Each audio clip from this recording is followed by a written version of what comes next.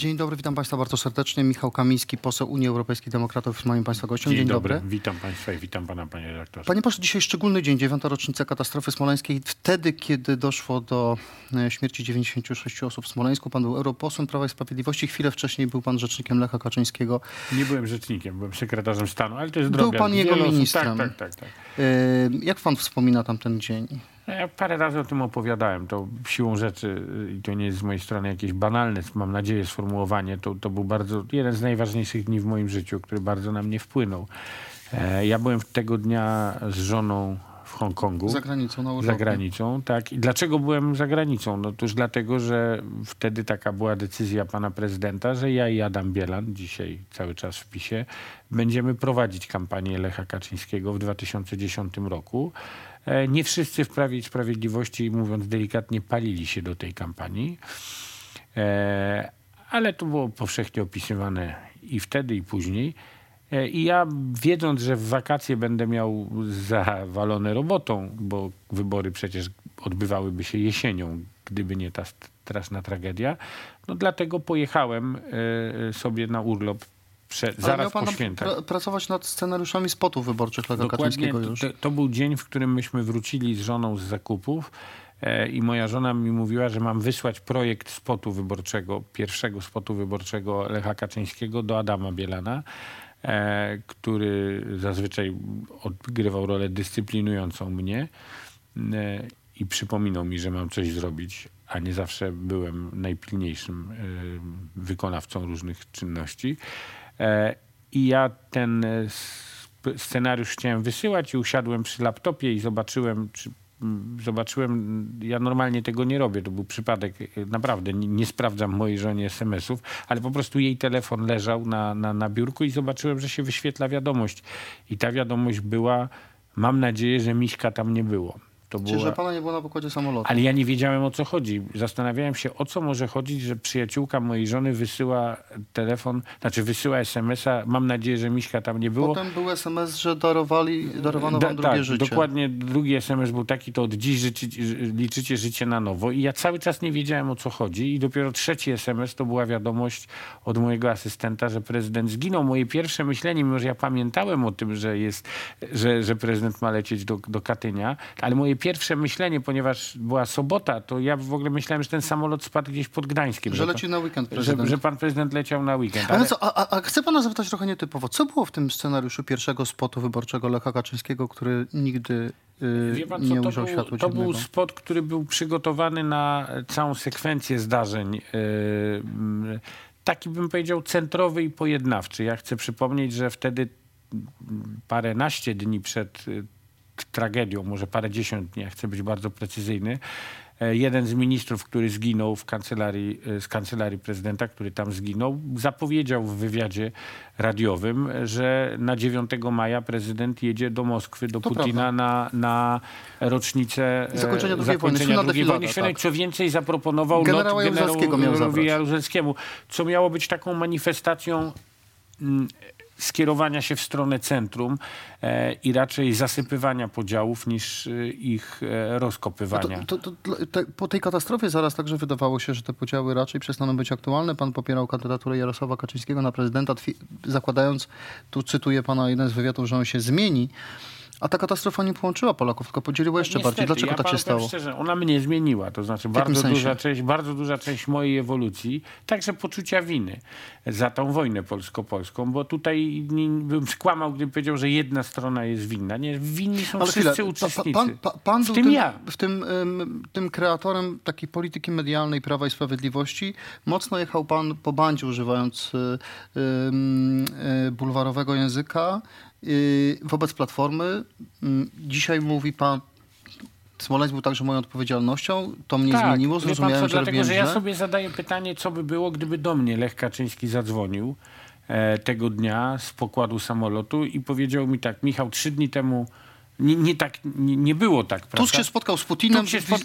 A ja po 3 dniach dostaję wiadomość, że ja nie mogę lądować, bo jest mgła. Moje pierwsze myślenie wtedy byłoby takie i zakładam, że bardzo wielu osób byłoby myślenie, no coś tutaj nie gra, no tu niemożliwe, że dlaczego dzisiaj jest mgła akurat, a 3 dni temu jej nie było.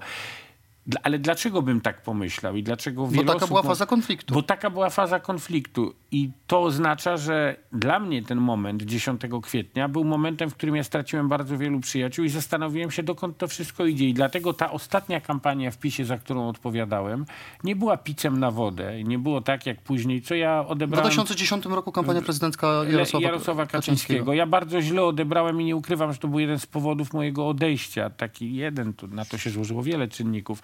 Ale było to, że Jarosław Kaczyński w wywiadzie dla Newsweeka mówił, że on nie pamiętał tej kampanii wyborczej, bo był na proszkach. Tak, ja z nim wtedy ten wywiad przeprowadzałem, ale pan w innym wywiadzie dla Newsweeka w 2015 roku mówił tak: u mnie w domu jest taka ściana, na której wiszą 4 portrety. Tak, Wciąż wiszą cały czas oczywiście. Kto jest na tych portretach? Na tych portretach są w kolejności arcybiskup Miron, prawosławny ordynariusz Wojska Polskiego, para prezydencka.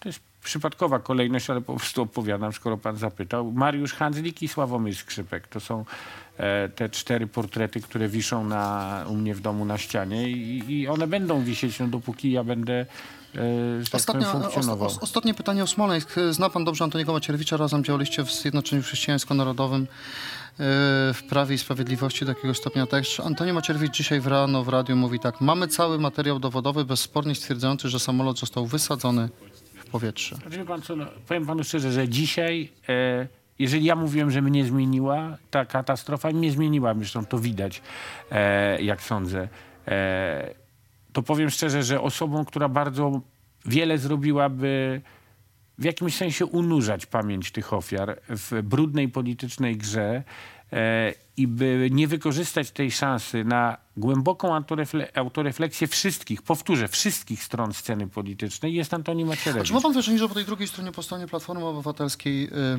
z którą pan współpracował przez czas jakiś przynajmniej, czy tam jest jakaś autorefleksja? Wie pan co, ja nie wiem, bo ja nie jestem od tego, ja wiem na pewno, mogę o tym mówić, że znam bardzo wielu ważnych liderów Platformy Obywatelskiej, może tak, którzy na pewno bardzo osobiście też przeżyli tę tragedię i także przeżywali ataki na nich. Ewa Kopacz była bardzo mocno krytykowana, Donald Tusk był bardzo mocno krytykowany za to, co zrobili już po katastrofie smoleńskiej. Ja nie podaję nazwisk, nomina sunt odiosa, natomiast ja wiem, że to są osoby, różne osoby w Platformie Obywatelskiej, które bardzo osobiście to przeżyły i później uważały, że ataki na nich i słusznie uważały, były niesprawiedliwe. Natomiast jeśli ja mówię o tym, że wszyscy ponoszą winę, to wszyscy ponoszą winę nie za katastrofę jako taką, żebym był dobrze zrozumiany, tylko za atmosferę, która spowodowała, że różne strony tego sporu politycznego w Polsce i wtedy, a dzisiaj niestety tym bardziej, nie są w stanie zrobić kroku do tyłu. To znaczy, ja to kiedyś z trybuny sejmowej nazwałem, że my jesteśmy, a jest jakąś pochodną tego, co stało się 9 lat temu, jesteśmy w stanie zimnej wojny domowej. I tak dzisiaj myślę, że precyzyjnie można by opisać stan polskiego społeczeństwa, emocji, także nie tylko klasy politycznej. Bo to jest właśnie moim zdaniem istotną rzeczą, że dzisiaj ten podział biegnie przez rodziny, w ogóle nie zajęte osobiście polityką. To prawda, chociaż sam Smoleńsk już trochę mniej w kampanii to prawda, odgrywa bo moim rolę. zdaniem też bardzo wielu ludzi w PiS-ie zdało sobie sprawę, że po pierwsze oni rządzą od 4 lat i w tej sprawie nic nie zrobili. No jeżeli dzisiaj znowu pan Antoni Macierewicz wypowiada te brednie, no to naprawdę już świadczy tylko i wyłącznie o tym, że oni po pierwsze nie mają nic, co mogliby Polakom powiedzieć, czego się dowiedzieli, czego wcześniej nie wiedzieliśmy o Smoleńsku i że cały czas grają tym po prostu. Śledztwo prokuratorskie, bo tam trochę toczy się obok pracy Macierewicza, na pewno skończy się najwcześniej po wyborach, ale chcę pana już zapytać o kampanię, która toczy się przed wyborami do Europarlamentu. Wspiera pan Koalicję Europejską pod przewodem Grzegorza Schetyny? No oczywiście, że wspieram Koalicję Europejską. 2016 rok, Rzeczpospolita, mówił pan tak: Grzegorz Schetyna to cichy sojusznik Prawa i Sprawiedliwości. Sugerował pan, że Schetyna stoi za aferą kelnerów od Sowy. Mówił pan, że Schetyna to żart historii, ma niezbyt mądre ambicje. Zmienia pan jego ocenę po tych 3 latach? Ja pamiętam, co Zbigniew Ziobro mówił o Jarosławie Kaczyńskim, a dzisiaj ludzie Zbigniewa Ziobry kandydują z list Jarosława Kaczyńskiego. Zmienił pan zdanie o Schetynie? Tak, mogę powiedzieć, że zmieniłem zdanie o Schetynie, a przede wszystkim uznałem, nie tylko ja mówiłem złe rzeczy o Schetynie, a także Schetyna wyrzucił mnie z Platformy Obywatelskiej, co ja uważam, i to nie przed tymi słowami, pan powiedział po. Ja powiedziałem po i co było reakcją niepotrzebną z mojej strony, mogę to powiedzieć. Reagowałem emocjonalnie, bo dla mnie to była bolesna sprawa, wyrzucenie mnie z Platformy Obywatelskiej. Biorąc pod uwagę, że ja mam jakiś problem wizerunkowy związany z tym, że Przecież nie do końca prawdziwe, że ja zmieniałem partię, bo ja raczej byłem wyrzucany z partii. Nie raczej, tylko byłem wyrzucany niż je zmieniałem. To też nie wygląda dobrze. Ale pan, to wygląda, zależy jak pan na to spojrzy. A może to wygląda dobrze, ale dobrze. tego, Dla mnie, że mi jest bardzo trudno. Czyli po 3 latach zmienia pan zdanie o Schetynie. Jest koncesjonowanym liderem opozycji? Wie pan co, dzisiaj widać wyraźnie, że atak obozu władzy idzie na Schetynę. Poza tym Schetyna zrobił coś, nie sądziłem, nie tylko ja, że mu się to uda. Czyli zjednoczył opozycję. Pokazał, że potrafi ustępować. Do tej pory od tej strony go nie znaliśmy, a jednak ta lista wyborcza do Europarlamentu jest mądrym kompromisem pomiędzy najsilniejszą platformą, która jednak sama jest za słaba, by wygrywać. Trochę ustąpił, rzeczywiście mniejszym nie tak trochę, ale ustąpił. Dzięki temu ten pluralistyczny pociąg jedzie do przodu. Ale ma też konflikty wewnątrz Platformy. Po ułożeniu tych list chcę pana zapytać o ostatni wywiad dla Newsweeka z Schetyny, który mówi mniej więcej tak: jeśli wygramy, to rozliczymy PiS, tym razem nie odpuścimy. Nie boi się pan polowania na czarownicę? Jak takie rozliczenie miałoby wyglądać? Może Roman Giertych na prokuratora generalnego, pański przyjaciel? Ja akurat uważam, że to byłby dobry pomysł, ale wydaje mi się, że Roman Giertych na prokuratora generalnego?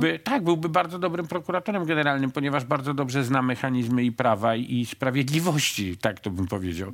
Natomiast byłby Ziobrą Arebur. Nie Ziobrą Arebur, wie pan, to nie sądzę, że to jest zgoła obraźliwe porównanie dla Romana Giertycha, dlatego że on by z całą pewnością był lepszym prokuratorem generalnym. No ale jak takie rozliczenie ma wyglądać? Natomiast wie pan, ja myślę, że ja kiedyś zaproponowałem powołanie Sejmowej Komisji Prawa i Sprawiedliwości, Wielkiej Komisji Parlamentarnej Prawa i Sprawiedliwości. Nazwa nie jest przypadkowa zapewne. Nie jest przypadkowa, bo chodzi o prawo i o sprawiedliwość. Chodzi o rozliczenie tego wszystkiego, co oni zrobili z polską demokracją, z polską wolnością, z polskim budżetem, bo dzisiaj coraz bardziej do nas dociera, że tutaj rzeczy się nie sklejają, z polską pozycją na arenie międzynarodowej i tak dalej, i tak dalej. Skala nieprawidłowości związanych nie mówię o nieprawidłowościach kryminalnych, żeby było jasne, bo ja na ten temat wiedzy nie mam, ale skala bardzo różnych nieprawidłowości, także dotyczących resortu obrony narodowej i mających charakter kryminalny, bo to ostatecznie działa CBA i ostatecznie bardzo bliscy współpracownicy Antoniego Macierewicza siedzą w areszcie. Pan Bartłomiej siedzi w areszcie, tak. Więc ja myślę, że to wszystko trzeba wyjaśnić, dlatego że rozziew pomiędzy nazwą partii i retoryką tej partii, a praktyką jest gigantyczny. Panie pośle, jest pan formalnie członkiem klubu PSL. Unii Europejskich Demokratów. Klub jest federacyjny. To prawda.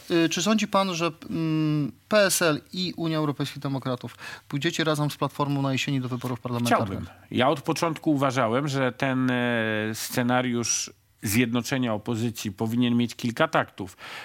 Przede wszystkim takt wyborów europejskich, w których bardzo wiele rzeczy te podmioty różniące się, zgoda, między sobą, ale bardzo wiele, akurat w sprawach europejskich, różni. My możemy mieć gwarancję, że głosując na koalicję europejską, niezależnie od tego, w jakich frakcjach znajdą się później jej posłowie, wszyscy będą działali na rzecz silniejszej Europy. Natomiast jeżeli w jakiejkolwiek frakcji nie znajdzie się Prawo i Sprawiedliwość, możemy mieć pewność, że te głosy pójdą na osłabianie Europy, a nie jej wzmacnianie. Będąc siłą rzeczy w federacji z PSL-em, w klubie parlamentarnym, zna pan trochę tę partię, poznaje pan jej elektorat. 500 zł na krowę, 100 zł na tucznika, to atrakcyjna jest oferta Prawa i Sprawiedliwości dla mniejszych rolników. Jest to oferta, w której Jarosław Kaczyński obiecuje nie swoje pieniądze, tylko pieniądze Unii Europejskiej, pieniądze. A z drugiej strony... PSL też obiecywał dopłaty z unijnych pieniędzy, więc chcę powiedzieć, że takie dopłaty, jakie są, to wynegocjował właśnie PSL i kandydat PSL-u dzisiaj do Europarlamentu, na którego będę głosował, Jarosław Kalinowski.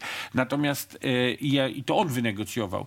I dzisiaj widać, jak polska wieś się zmieniła. Niezależnie od jakichkolwiek dyskusji ideologicznych, to zmiana na polskiej wsi, którą polska wieś zawdzięcza takiemu, a nie innemu kształtowi negocjacji europejskich i sukcesowi... Czy to jest dobry trik Kaczyńskiego, 100 zł na tucznika? Nie, to jest fatalny trik. Wie pan, zwłaszcza w kontekście strajku nauczycieli. Sytuacja, w której nauczyciele nie dostają pieniędzy, są poniżani, bardzo często przez propagandę tego obozu, a z drugiej strony widzimy uśmiechniętego Jarosława Kaczyńskiego, który mówi, że na świnie będą pieniądze, na krowy będą pieniądze, a nie ma pieniędzy na nauczycieli, to ktoś, kto to doradził Jarosławowi Kaczyńskiemu, nie życzy mu dobrze. To na koniec ma pan córkę, która kończy gimnazjum. Mam dwie Czyli córki, jedna z nich dzisiaj pisze egzamin. Co pan sądzi o proteście nauczycieli? Ja oczywiście jestem politykiem opozycyjnym, ale jestem też rodzicem i w moim najgłębszym interesie jest to, żeby polska edukacja działała dobrze. I ja jestem zdumiony, że polski rząd ma pieniądze na instytucje, które ogłupiają Polaków, jak telewizja publiczna czy Radio Maryja, bo tutaj nigdy nie ma, że pieniędzy nie ma. Jak ojciec dyrektor tupnie, to szmal No, leci pan, do Torunia. To są o wiele mniejsze pieniądze, bądźmy pragmatyczni. Proszę tak, pana, tak? Okej, ale są. Nie wiem, czy ponad 1 miliard złotych na telewizję publiczną to są małe pieniądze. To wyliczano. Te pieniądze mogłyby bardzo pomóc i rozwiązać ileś problemów w edukacji, ale są dla Jacka Kurskiego, a nie ma dla nauczycieli. A skutek społeczny działalności nauczycieli jest nieporównanie lepszy niż skutek społeczny działalności telewizji publicznej Jacka Kurskiego. I chcę powiedzieć, że oczywiście jako rodzic martwię się zarówno bałaganem w polskiej edukacji, martwię się tym, że moja córka akurat ma tego pecha, że jest w tym spiętrzonym roczniku podwójnym. Będzie na jesieni podwójnym rocznikiem, a pani Zalewska uważa, że nic się nie stało. To znaczy osoba, która namieszała straszliwie i nie wiadomo tak naprawdę z jakiego powodu. Bo o ile nawet bardzo kontrowersyjne niektóre pomysły Prawa i Sprawiedliwości, których ja nie popieram, ale które mieszczą się przynajmniej w jakiejś filozofii, tak? Można powiedzieć, mówiliśmy, to jest nasza wizja kraju. Po co zrobiono ten bałagan w edukacji, nie jest mi w stanie nikt wyjaśnić. Ponieważ o ile znajdę ludzi, także takich, których szanuję, którzy są w stanie pewnych decyzji PiS-u bronić, tak? Dotyczących transferów socjalnych i tak dalej, mówiąc, że jest za tym, poza cynizmem jest też jakaś filozofia państwa, ja się z tym, żeby było jasne, nie zgadzam. Ale rozumiem, w edukacji pan czegoś takiego ale w edukacji nie widzę w ogóle cienia tego. Panie redaktorze. Ma na imię? Anastazja i Antonina, ale dzisiaj Anastazja. Trzymamy kciuki za Anastazję i 350 000 innych gimnazjalistów, którzy piszą egzaminy. Tak, w większości chyba... Nastusia teraz nas nie ogląda, bo właśnie ale to pisze. jej proszę przekazać jej pozdrowienia. Dzięki, na pewno w większości to zrobię. chyba uda się napisać egzaminy, chociaż oczywiście mobilizacja jest wyjątkowa. Szanowni Państwo, Michał Kamiński, Unia Europejskich Demokratów, ale wie pan co, klub PSL.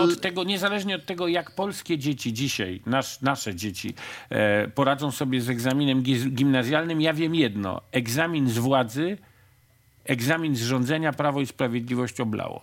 Michał Kamiński, Unia Europejskich Demokratów, moim Państwa gościem. Dziękuję bardzo.